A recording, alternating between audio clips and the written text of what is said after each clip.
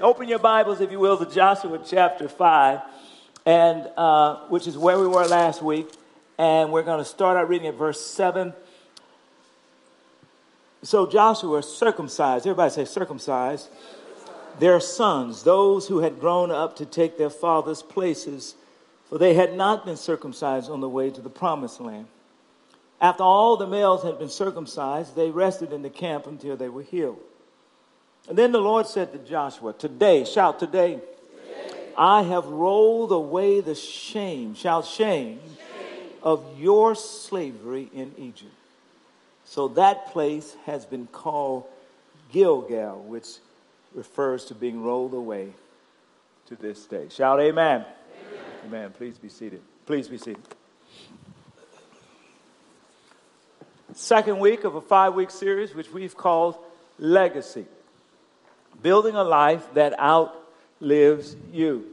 And of course, it's fitting for us to ask the question, what is it about who we are that causes us to want to leave a mark on life? You remember last week I told you that we're struggling inside of the big ideal for this series, is we're struggling with the question, what does it mean for me to leave a mark on life? And I'm mindful of the slogan that Ford, the car company, had several years ago. It used to say, Ford, built to last. Everybody say, built to last. And that's really the insight into why I think all of us kind of long to want to leave a mark on life, because the way God shaped us and designed us. John 3:16 puts it this way. It says, for God so loved the world that he gave his one and only Son, that whosoever would believe in him would not perish, but would have eternal life. You and I, we were made for eternity. You and I, we were made to be a part of God's eternal story. You and I, we were built to last. So that instinct that says that we want to leave our mark is really just another reminder that we were made for eternity. Last week I told you that while we think about the question, what does it mean for me to leave my mark on the world? And certainly high schoolers and middle schoolers are even beginning to, in their own way, think about this. That it's helpful to remember that God has already marked us. He's picked us out. And what makes us uniquely special is not some title we acquire, but to be known, but for us to know that God has already picked us to be a part of his story.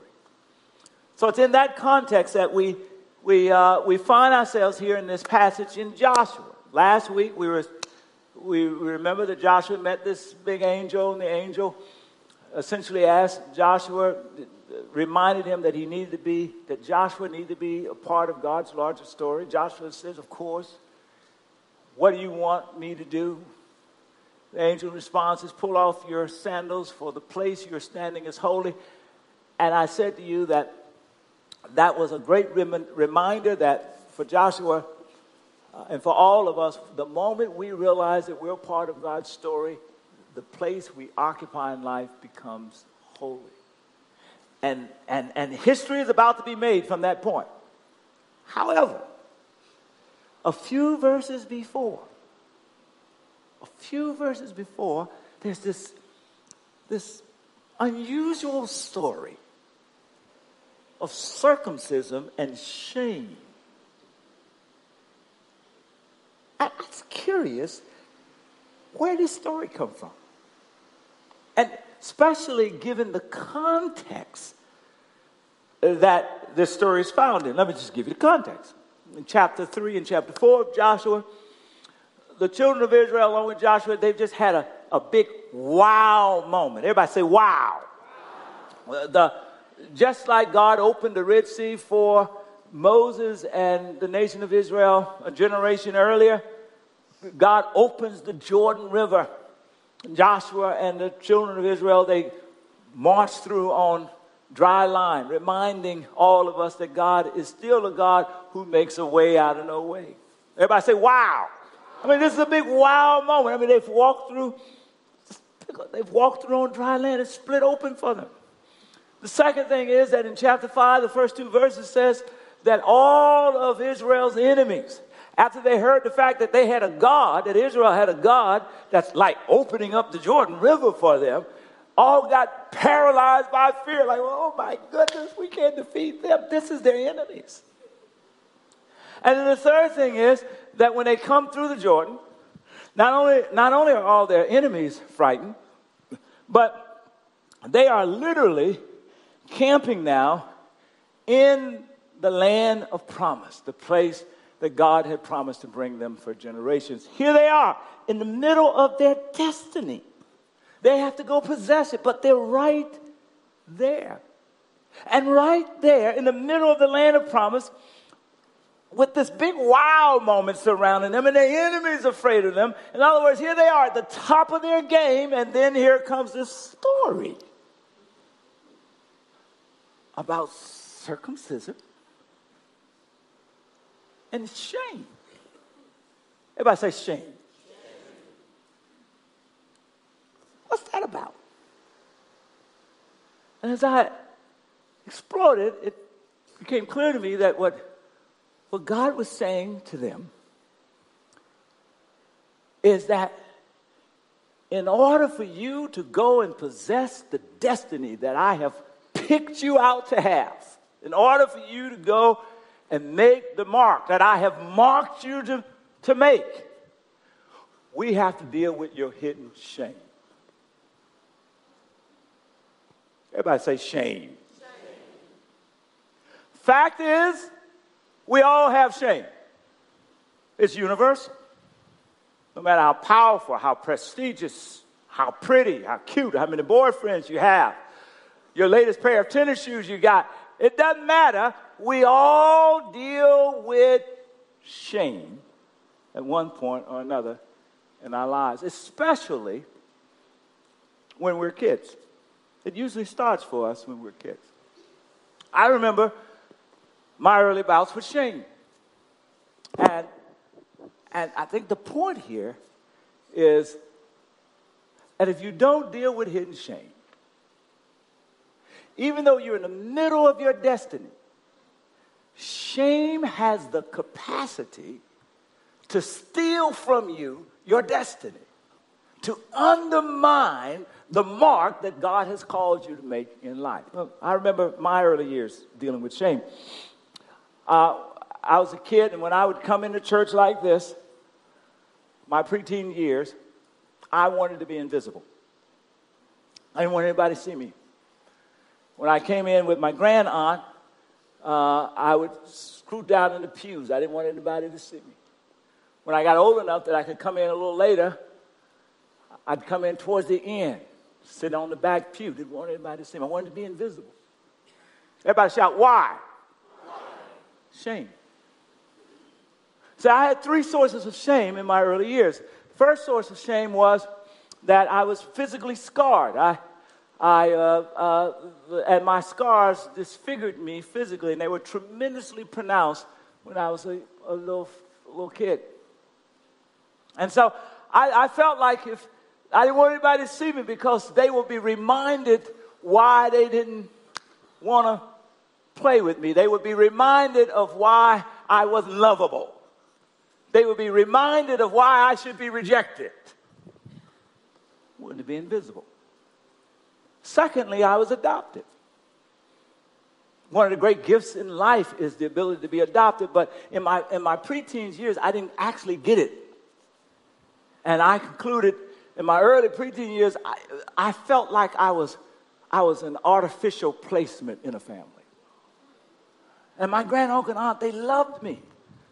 But I felt like because I wasn't their birth child, I didn't quite belong.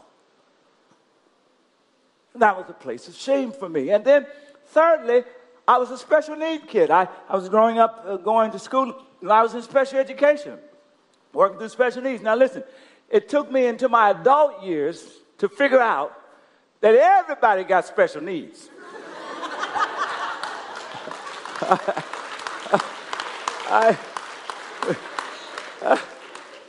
We all got special needs.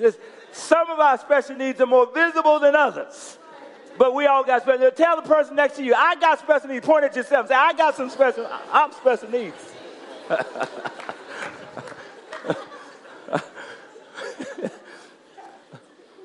But for me as a child, it was a source of shame.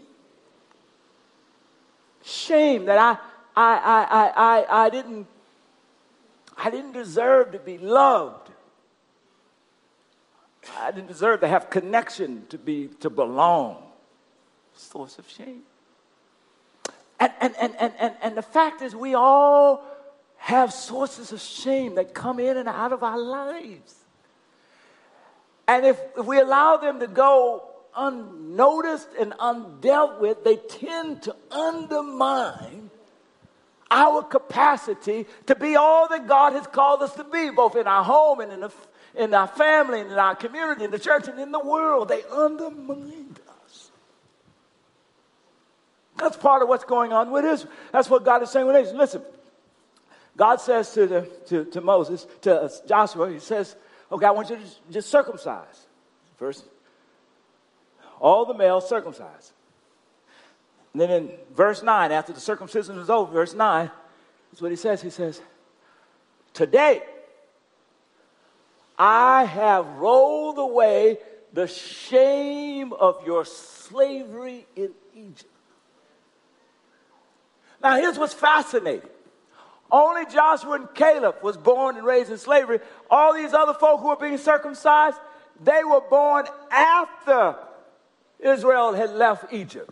They were born during the 40-year sojourn in the wilderness. So they weren't born in slavery. So what is this notion about roll away the shame of your slavery in Egypt? Well, here's the deal.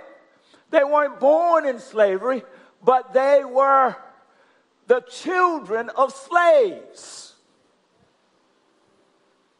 By the way, when we talk about slavery in America, we often talk about the chattel slavery that African Americans were part of. But listen, every culture and every era of history has had slavery.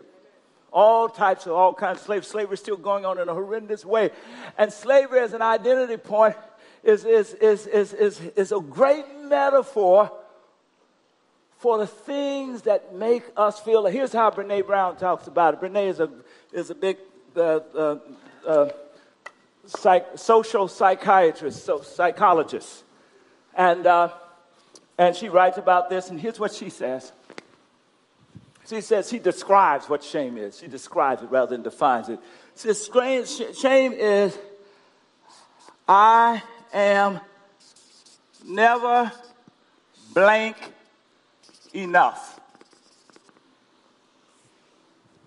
This is what shame is. Everybody's got a blank here. Tell somebody you haven't talked to yet, say, I got a blank. Point and say, I got a blank. I got a blank. I got a blank. And you can just fill in the blank. We all fill in these blanks differently, right? Somebody's here thinking, I'm never pretty enough. Somebody's here thinking, I'm never successful enough, or I'm never wealthy enough, or I'm never thin enough. Or somebody else is thinking, I'm never certain enough. I did a little marriage out in the back. And the couple that got married, they finally took the step and realized, at the end of the day, marriage is a step of faith. You never get certain enough. I'm never certain enough. I'm never safe or secure enough. You just fill it in. I'm never popular enough. I'm never powerful enough. You fill it in.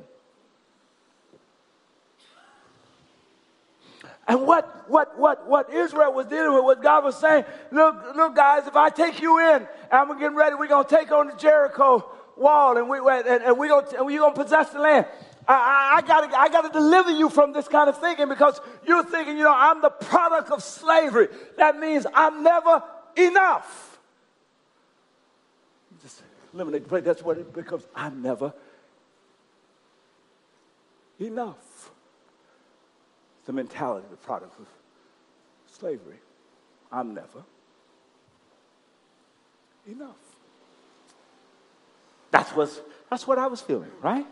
As a little kid, as a preteen kid, because I was scarred, because I was special needs, because I was adopted, I felt like I was never enough. Not enough to be loved, to be affirmed, to be accepted. Never enough. And it ran the risk, it almost caused me to abort my very destiny at a young age. Some of us are dealing with the same challenges, right? Let me just give you some examples of how this lives out in real life. For example, we've got AP students in AP classes, these advanced classes.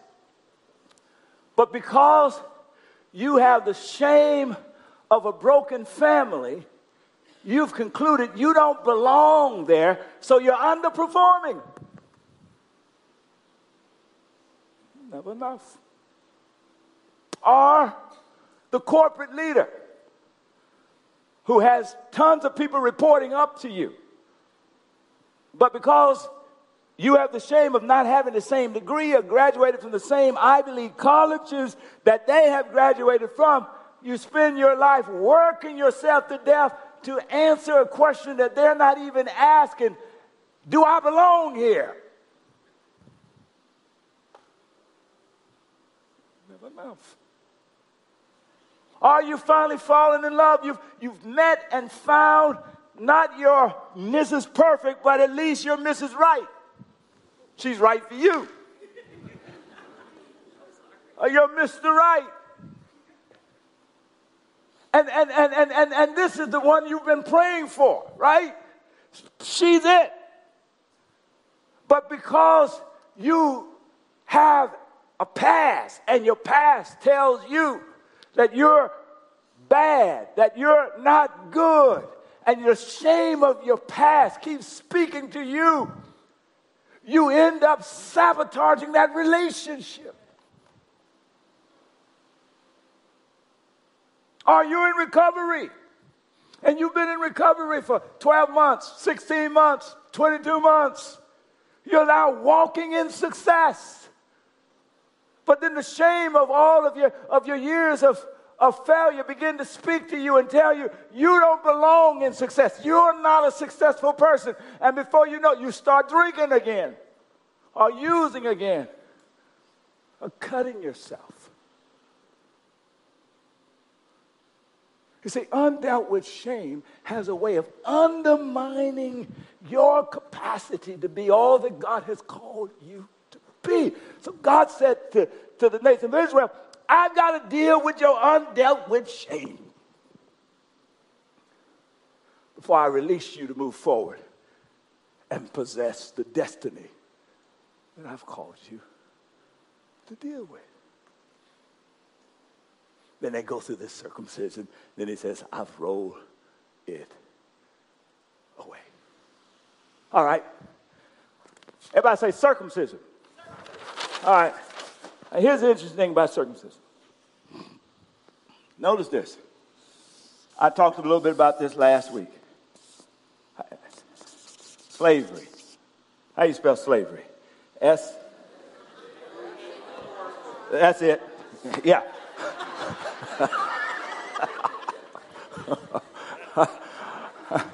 I talked a little bit like this last week. These folk were focused on the fact their chief identity was that they were the product, they're the children of slaves, the product of slavery. But I told you last week that when you take your story and subordinate it, make it submitted to God's larger story, I'm going to say it a little differently this time. What feels like your story inside of God's larger story is actually a chapter. Can I say that again? what feels like a story that revolves around whatever it is that is the source of your shame. For me, it was my adoption and my scars. And it was where I was in life at that point, right? And where I was in life at that point felt to me like it was my story. But in reality, it was just a chapter in the story. Just a chapter. All right, now here's what, when Joshua proceeded to circumcise, because God said circumcise, here's what he was doing. He wanted to remind Israel that back in Genesis chapter 17, God came to Abraham. And in chapter 17, verse 10 and 11, God came to Abraham. And here's what God said to Abraham. He said, look, essentially I've chosen you and your generation. And this is my covenant with you and your descendants. Everybody say descendants. They're thinking about, I'm a descendant of slavery. No, baby, that's a chapter. You're a descendant of Abraham. And God has declared a covenant with you and all of his descendants. That means with you. And the covenant you are to keep. And every male among you shall be circumcised. And when you're circumcised, you make a mark. Come on now. And that mark leaves a scar. And that scar is a reminder that I am your God and you are my people. That your slavery was a chapter. It was not your story. Your story is a part of God's story. And while you think you are not enough, God says whenever you look at that scar, it becomes a sign from me to you. This great message, here's what God is saying. You are enough for me.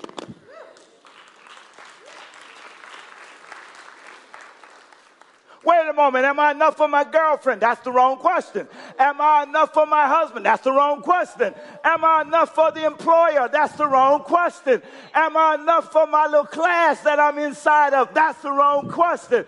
The God of creation said, you are enough for me. The one who runs the universe says, you are enough for me.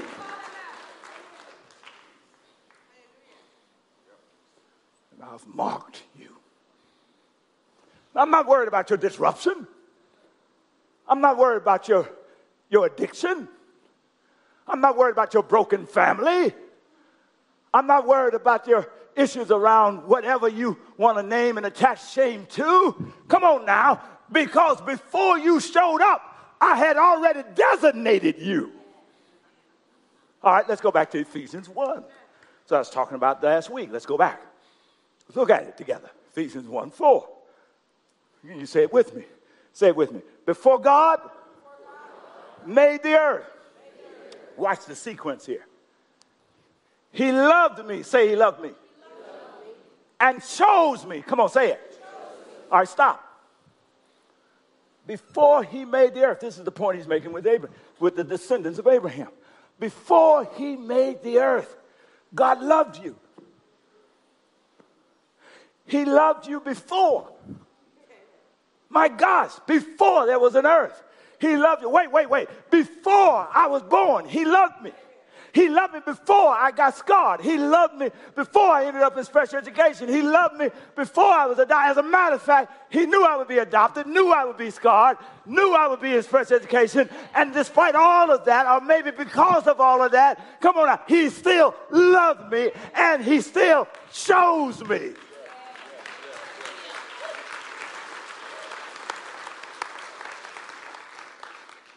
He loved me. He chose me. I don't have to earn it. I couldn't earn it. He already loved me. I have to prove it. He chose me before I was. Come on now. Listen, when I was got to be in my teenage years, preteens, early teens, the same sources of shame for me, physical scars, all that, primarily the scarring, was the reason why when people would pick teams, I'd be the last picked. most time, by the time they got to me, they will have picked everybody for the team. And so I felt left out. And for years, I went around feeling left out. But when I got into 10th grade, I had a fight over a little girl that wasn't even interested in me. Lost the fight. Went in the boys' bathroom and said to God, I need you to turn my life around. I want three things. I want to go to be on the stage, the honor students when I graduate, go to college, and I want my grandaunt and uncle to know they haven't wasted their life. That loss of that fight knocked me into my senses. Come on now. But before I got between the bathroom and the end of the year, God proved to me that he loved me and chose me. Come on now. And that I didn't need them to pick me. He had picked me. And by the time I graduated, come on now, I was walking in a new place knowing that God had chosen me. Are y'all listening to me? And so it wasn't that they left me out. Come on now. God had already called me in. And he had a path for me, a purpose for me, a plan for me. So who cares what they thought? The God of the universe had a mark on my life. And everything I asked for, he fulfilled. All right, now what happens? All right, watch this. With circumcision, you heard me say it a minute ago. With circumcision, there's a cutting. And the cutting leaves a scar. The scar is what reminds us that what I thought was a story is really a chapter. Have you ever read a book or watched a movie when you were sure that you understood how the plot was going to end? But then you got to the last chapter and there was a twist in the last scene and it completely threw you off. And now you had to go back and read all the other chapters. Come on now. Because the last chapter reinterpreted. Y'all ain't listening. Everything that you thought you already knew. Come on now. That's what it's like to allow your life to become a part of God's larger story. Because the scars, watch it, let me just talk about me. The scar that brought me shame, when I discovered it was a chapter in God's story, I had to reinterpret it.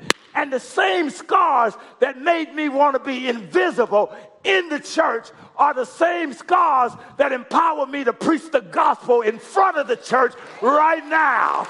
Reinterpret it. Scars of shame are now gifts of grace.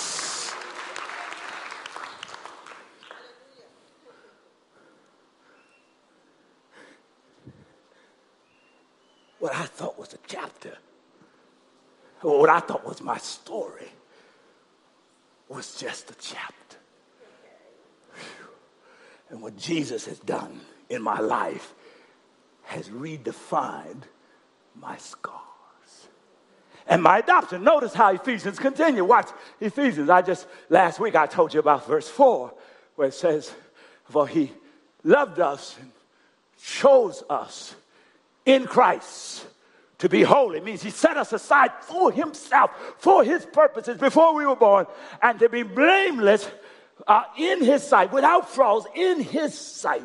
And then the very next verse says that he decided in advance, hear that word, to adopt us, what I thought was an artificial word. Come on now. To adopt us into his family by bringing us to himself through his son, Jesus Christ. And it gave him great pleasure. Wow. Wow. You see, and it goes on to say about how Jesus poured out his life and created forgiveness for our sins. So even our mess ups can become the context for miracles. Somebody ought to say, wow. Oh my gosh. God says to you, through Jesus, you, right now, doesn't mean that you don't need to work and develop, but I'm telling you, you don't need to work for my love. You don't need to convince me to choose you. You don't need to persuade me to put my mark on you. No, you need to grow and develop and study and learn. But it's not so that I'll love you more. It's not so that you can become special. Baby, you already special. You're the only you God's got. Man, when I figured that out, I started shouting. Now, my school initially, that would have been good news for them. Because while I wanted to be invisible in the church, I was creating havoc in the school. Because before I knew that, my scars could become signs of grace. And when I thought my chapter was really my story, I was a mess. I created all kinds of havoc in the school. Nobody wanted me in their class. One day, the whole school had a meeting. Who's going to take Hurmon? But they didn't know God had already picked me. Y'all ain't listening. And they just had to suffer through a little while until my eyes came open. Y'all ain't listening. And now, look at me now. God is saying, look, that's what I have for you.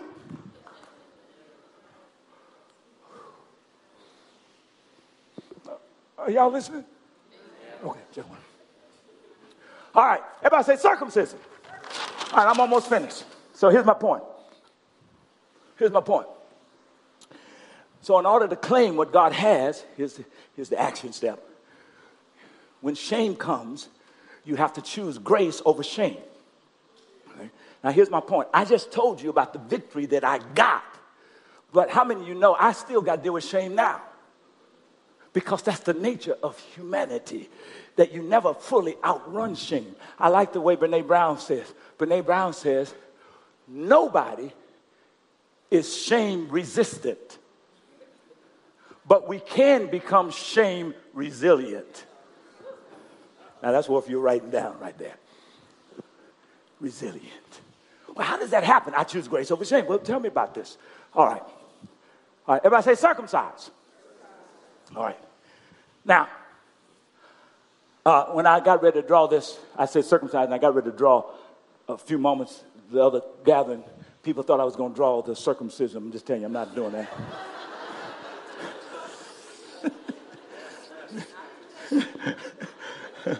This is me, all right? All right, no circumcision in this picture, all right. But what one sociologist says, that there is what he calls a shame attendant that sits on every one of our shoulders. And the shame attendant interprets and speaks to us. Some of you may not call it a shame attendant. You may be used to this term, your tapes. The tapes that's playing in your mind. Tapes. Some of these tapes are recorded when we're kids. Our parents, they don't mean harm, but they try to motivate us. But sometimes they try to do it with shame. Shame is not the best way to motivate your kids. Because at the end of the day, it will cause them to hide, or it will cause them to rebel. Come on now. Or blame. But they say stuff like, you're going to grow up and be just like your daddy. Or you're going to end up on the streets. And they mean to say that to motivate you. Or you're never going to be anybody. Come on. And so you have these tapes that are recorded. And you wake up at night, or you go to work as a CEO or as a doctor, as a police. But you still hear these tapes. And they start interpreting. Or what this guy, the shame attendant starts interpreting. I have my shame attendant. So the first thing you got to do is recognize the voice of the shame attendant. And from time to time, when I get ready to prepare a message, I hear the voice of my shame attendant. The voice says, after I get through with everything I got, and I look at it, and I hear the voice say, that's the best you got? You think folk gonna come from all over, everywhere just to hear that? Come on. I mean, really? Come on. Or somebody else, I hear another voice that said, look, don't you remember you were the special education kid? What are you doing standing up there on the stage going to try to talk to you? You know who's sitting in that audience? I hear all those kind of my shame attendant. But now I recognize the voice, you see. And when you recognize the voice, everybody say recognize the voice. then you have to talk back to them. Because the shame attendance is giving you one narrative, but God's giving you another narrative. Come on now. And you need to tell them of the God narrative in your life. So when he said, come on, that's the best you got. And I'll say back to the say, yes, that's the best I got. Come on now. But I'm going to give my little bit to God. He can take a little bit and do much. Y'all ain't listening. Come on now. Say, well, you used to be in special education? Yes. And you think you're smart enough? No. But I think that if I open myself up to the God of the universe, he can take broken flesh and work miracles. I'm going to show up and give him my best. Y'all ain't listening. And so I talk with my shame attendant.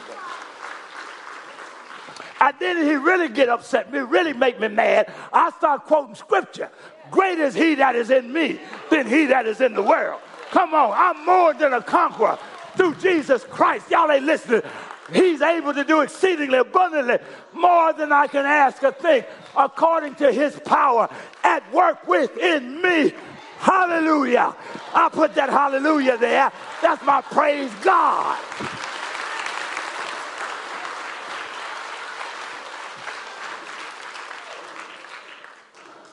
All right, everybody say cut. You see, in the circumcision, there's a cutting. By the way, I got some young folk here, you may not know what circumcision is. Go look it up on Wikipedia. Or ask your mama or your daddy, all right? All right. But in the meantime, there's a cutting, right? You got to know exactly where you're going to cut, and then you got to cut. Identifying that attendant and speaking back is your way of saying cut. Cut it out. I'm not a part of your narrative. I'm a part of God's narrative. Everybody shout, cut! And then there comes a point where you have to own it, tell it, and accept it. All right, here's where I explain this, and I'm finished. Brene Brown tells us some story. Now, she teaches this stuff. And yet it's rooted right in the biblical text. And she's teaching about shame. She's dealing with it herself every day. And she says she tells a story. She says 80% of the requests to speak she turns down. Because she first looks at her family calendar, her speaking calendar, her personal priorities. And then on the basis of that, she determines. So 80% of the requests, she says no. One request she turned down, the fellow wrote her an email. And the email said, I knew you were fake. And I knew that you weren't what you said you are, and that you were just full of a bunch of stuff. And she said, when she read it, her shame attendant started to talk. By the way, sometimes the shame attendant is located in your consciousness, but sometimes the shame attendant shows up in your family. Sometimes the voice of the shame attendant shows up among your friends, telling you who you can't be, telling you your limitations, telling you what you can't dream, telling you that you're locked into the wrong narrative. So you just need to, wherever it shows up, you need to be able to identify it. So she said she got seduced by it for a moment, and she wanted to rattle off. And so to process, she wrote an email that just laid out her feelings. She wrote it to the guy, but she was going to send it to her husband because she was just writing it to process. So she wrote it. She just laid into him. Who do you think you are? Trying to judge me. You lower than dirt. Just laid into him. And then she got ready to push forward to her husband, sin. But she accidentally hit reply, sin. And when that little airplane sounds, then she screamed because she had emailed him back.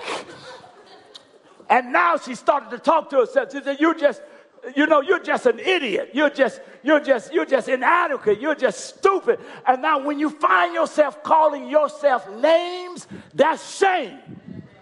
That's shame, because guilt says I made a mistake. Shame says I am a mistake. I am stupid. I am an idiot. I am a failure. And you start calling yourself, that's shame. That's shame. And you need to be able to say that Cut it out. All right. That's what she was. But then she regained herself. She realized, you know what I need to do is own it and tell it. So she called her husband. And she told her husband what happened. Now, you don't just tell anybody about your shame moment. Tell somebody who's earned the right to listen. Tell somebody who's proven to you that they love you when the sun's shining on you and when it's raining on you. They love you no matter what, right? And so she told her husband. And he said, man, I feel you, basically. And he had never had that experience, that circumstance. But he had experienced the feeling. That's what empathy is. All of us have said something that we wish we could take back. He empathized. Empathy is the balm for the shame-filled soul. And then she called her best friend. The best friend did the same thing. And in the process of the empathy, having owned it and told it, you see, shame has power on you as long as it's kept secret. And what Joshua was doing was he was exposing. Come on now. They had to go through a process of exposure, the circumcision. That there's an exposure process there. But when we expose it, when we own it and tell it, shame loses its power. So she owned it and told it. Then she could see clearly. And then she wrote the guy another email. This time, she owned her stuff. She apologized. She explained what was happening. She clearly talked about what she was trying to communicate and sent it off. He never replied, but she was set free. For that moment, she got the victory over shame. That's the battle you and I will fight again and again and again. And in that moment, she accepted the it is God's grace. Because her husband and her best friend both said to her, this is not even the chapter. This is a paragraph in the chapter in a larger story. Don't lose sight that you are part, if you will submit to God, of his larger story. Can you say amen? Amen. Come on, give God a hand praise. Let the praise team come. I'll simply say to you this. The next steps, there are several next steps you can take. Say yes to Christ. Join a small group, be baptized. But under the response to the message, here's what I want to challenge you. Because we all fight with shame. I want to challenge you that in your next battle with shame, you will choose, and if you will, write this. I choose grace. I will choose grace over my shame. I will choose God's grace. Everybody say God's grace over my shame. I'll identify the voice. I'll own it, I'll tell it, and then I'll take his grace. A larger story. Shout amen. Amen.